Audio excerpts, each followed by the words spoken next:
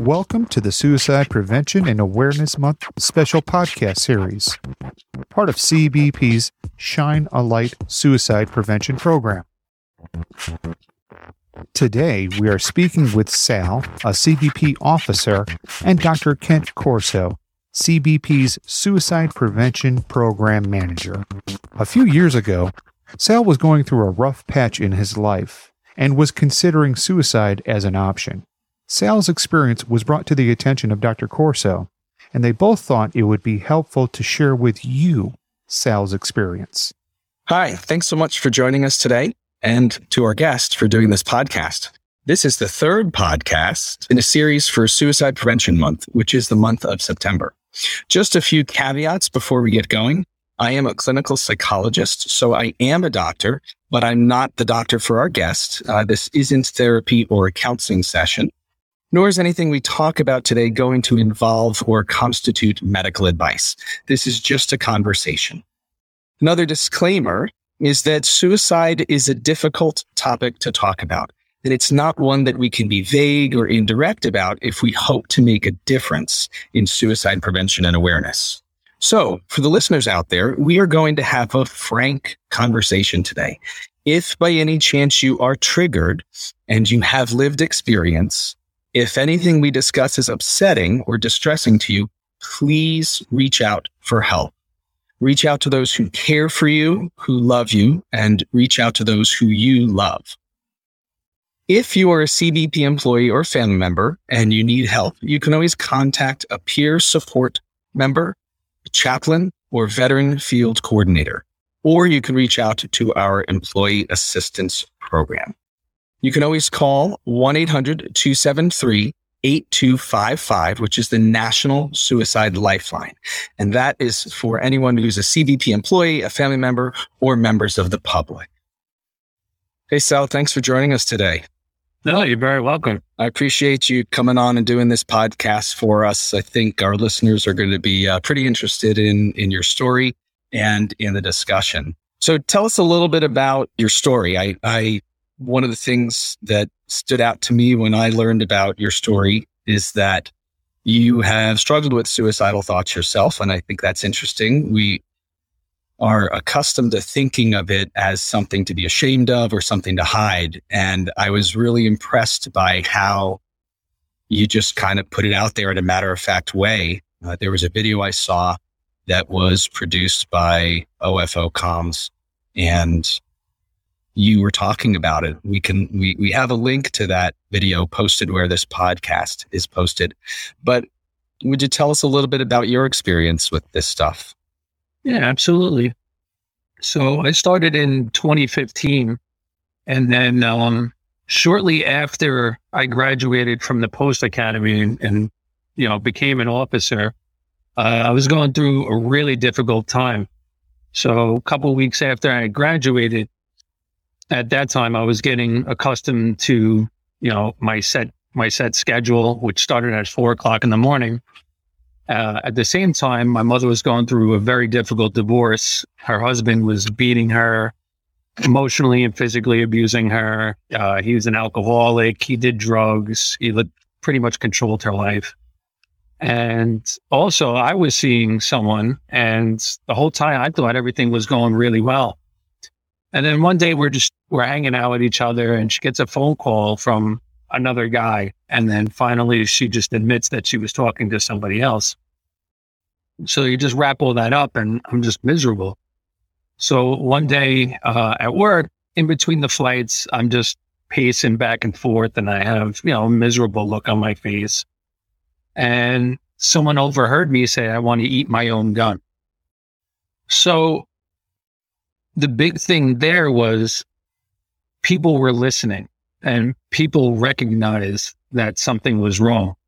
The officer, he went up to a supervisor and told him what he had heard. So later that day, I was home and I was walking my dog, and one of my coworkers gave me a call to check on me because he had heard what I had said. And I just started breaking down crying on the phone. I was just really upset and depressed. Was this like a close friend and colleague, or just kind of someone you kind of knew, someone you barely knew? It was actually my training officer, actually. Okay, so you had some pretty close contact with this person in terms of orienting to the job and things like that. Yeah, absolutely. Okay. So later that day, my training officer, a supervisor, and one of the chiefs came to my apartment, and they wanted to check on me. I was crying because like I said, I was really depressed, and they thought that the right thing to do for my own safety was to take my gun away. And the big thing is a lot of officers, they think that if they get depressed or they're going through a difficult time, that that they could lose their job or that they're going to be embarrassed. And the entire time, that wasn't the case. If anything, my situation got 10 times better at work because of this. If you want to take the silver lining in this.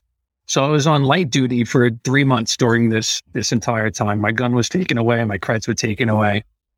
And during the 3 months, I went for a psychological exam, I went for a medical exam. And then I also used the employee assistance program, which allows us 12 free counseling sessions. So I also went to counseling. And that really helped. I mean, some people put counseling down, but, unless you try it, you really can't say much, and it worked for me. Sal, what was helpful about it? Can you describe that? Yeah, it's, for one, you're getting all your feelings out, but you're getting, advice and input and knowledge from someone that has studied this, someone that deals with this on a regular basis. So kind of like a sounding board. Is that a fair way to describe it? Yeah. Okay. So the counseling helped. And then towards the end, I went for a psychological exam. I believe it lasted like an hour or two. And then I got cleared. But the entire time, everybody that I worked with was incredibly supportive. It was overwhelmingly beautiful.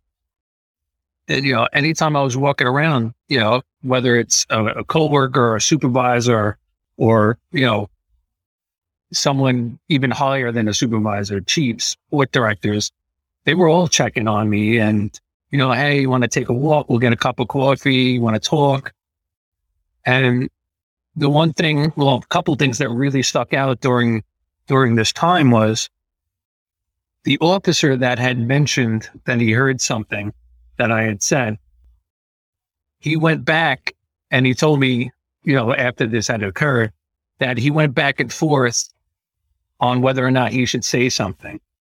And then he just came to the decision that, all right, I'd rather him think that I ratted him out than something bad happened to him. Oh, so what you're saying is he kind of hesitated saying anything at all? Yeah. He hesitated because, I guess he didn't want me to be mad at him or think that, that I can't trust him. And I really didn't know this officer at all at that time. Now I know him extremely well. Yeah. You glad he took the risk, Sal? Oh, absolutely. Do you think he would say he's glad he took the risk? Oh, definitely. Without a doubt in my mind. One question, if I can. So sure. Was that pretty awkward when he approached you about it? And what did he say? No, actually, it wasn't awkward at all. I remember, I think I wrote him a thank you email at the time because I didn't really know him too well. And then I think the one big thing was when we made this suicide awareness video and I was telling my story for the first time, he mentioned it on the video because they interviewed him as well. And what did he say when you say he mentioned it? Well, I'm pretty sure his exact words was I would rather him think that I dined him out than and something bad happened to him. Yeah. So in other words, we never know what can happen. So better that someone thinks bad of me or better that I feel a little awkward or saying something or maybe even offend someone. That's better than the alternative, right? Without a doubt. And that's why we have, these programs here at work. It's not to, jam anybody up. It's to help the officers. You're not going to lose your job because you're going through a difficult time.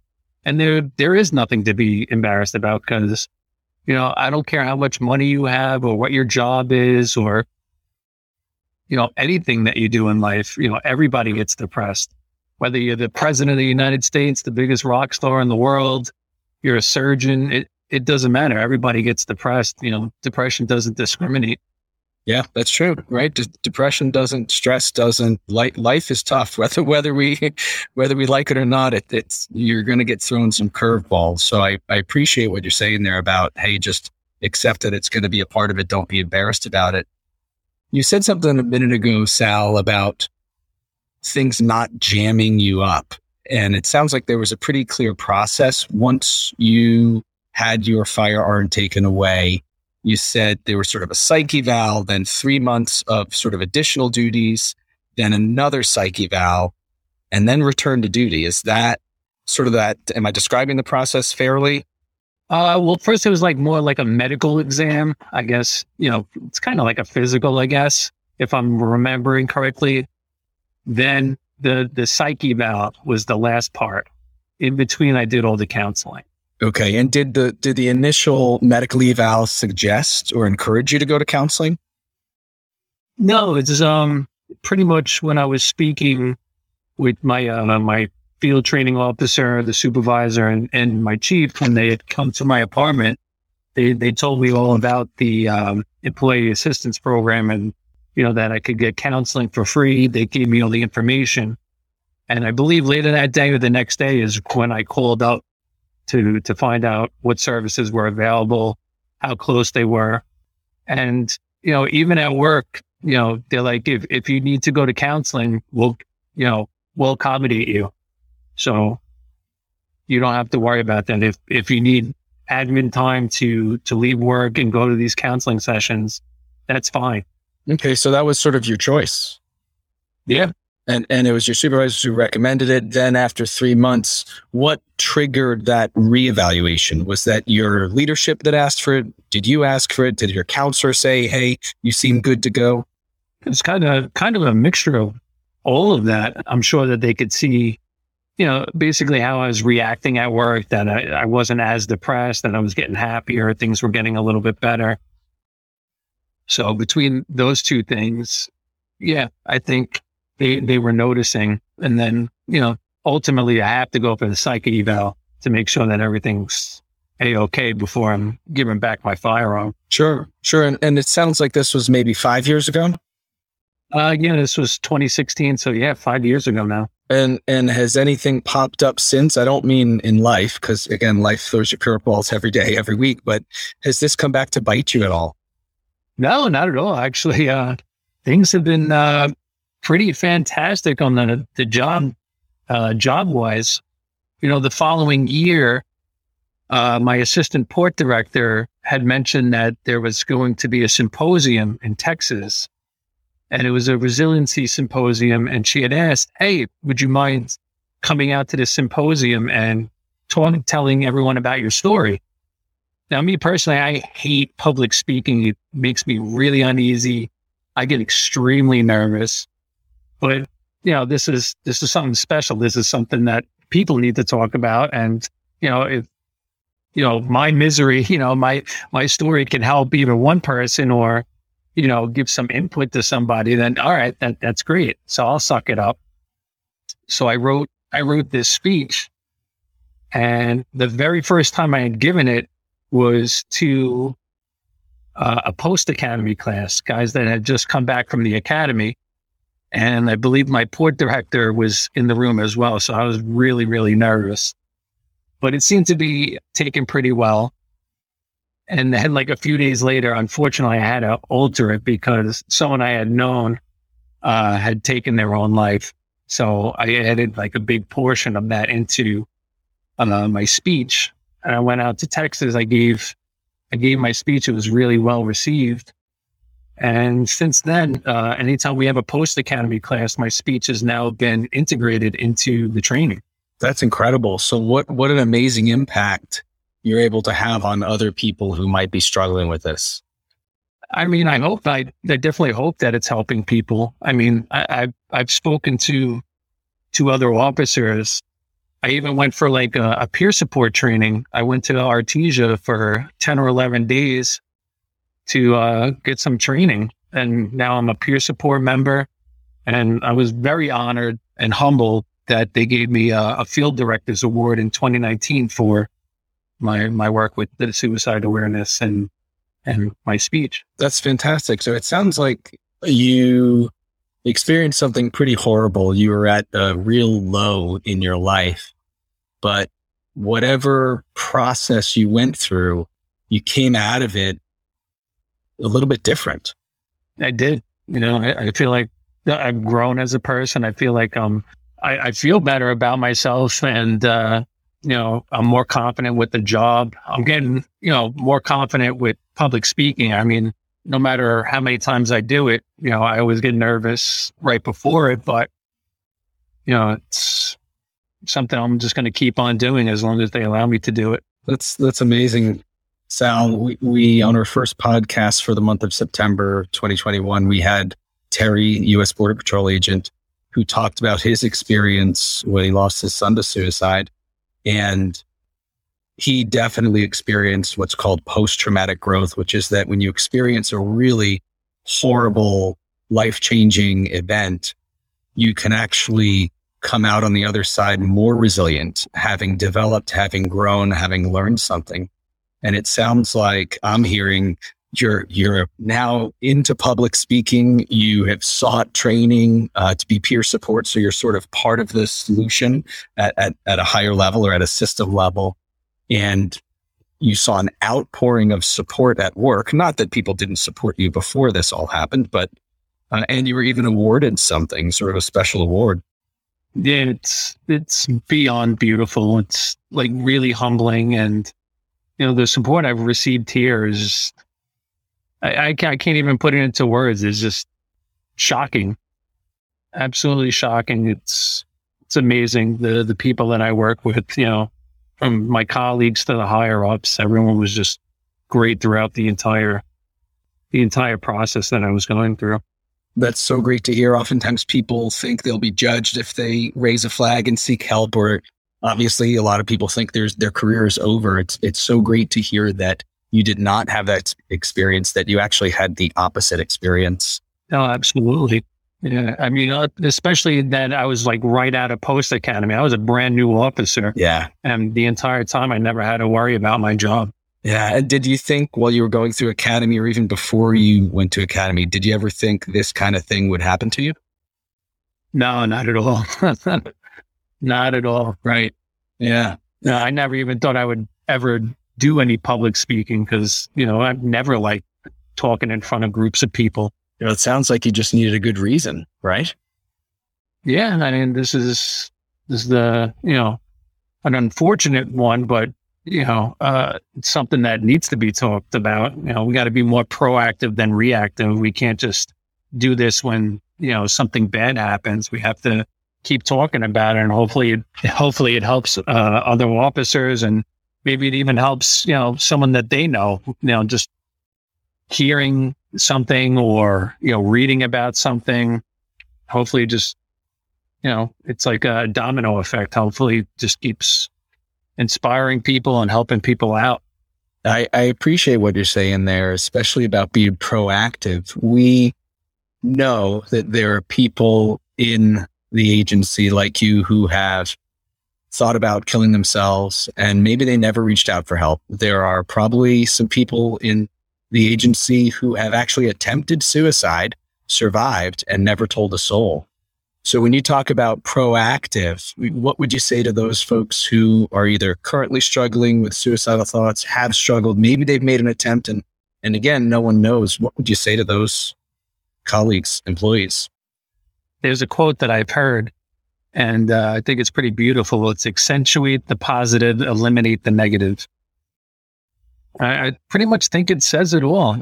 You got to focus on the good things in your life. Think about the things that inspire you, what motivates you, and all the negative things, we can change all of that. There's pretty much nothing in this world that we can't come out better as. No matter what we're struggling with, tomorrow's a brand new day. And, we have a fantastic support system, whether it's a friend, a family member, or, some people turn to celebrities, whether it's like music or acting or whatever the case may be. I think most people are inspired by someone out there that, might trigger something in their head and say, hey, I can beat this. I love your perspective. It really speaks to your resilience, Sal. Thank you. Hey, thanks for joining us and appreciate your willingness to tell the story. I appreciate it. Thank you. Thank you for having me. Thank you again to our guests and our listeners for joining us. This is part of a podcast series kicking off Suicide Prevention and Awareness Month, which is September. If you do see someone struggling, asking about it may feel awkward, but you can be part of the solution. By tolerating that awkwardness, you can help reduce suicide risk at home or in the workplace. If you see someone struggling and you want to say something, simply ask, "Are you okay? Can I help?" And then ask them if they are thinking of ending their life. It really does make a difference. Look out for our next podcast in this series and throughout the Shine a Light campaign in FY22. Thank you again to our guest. I really appreciate you. And thanks to our listeners for tuning in.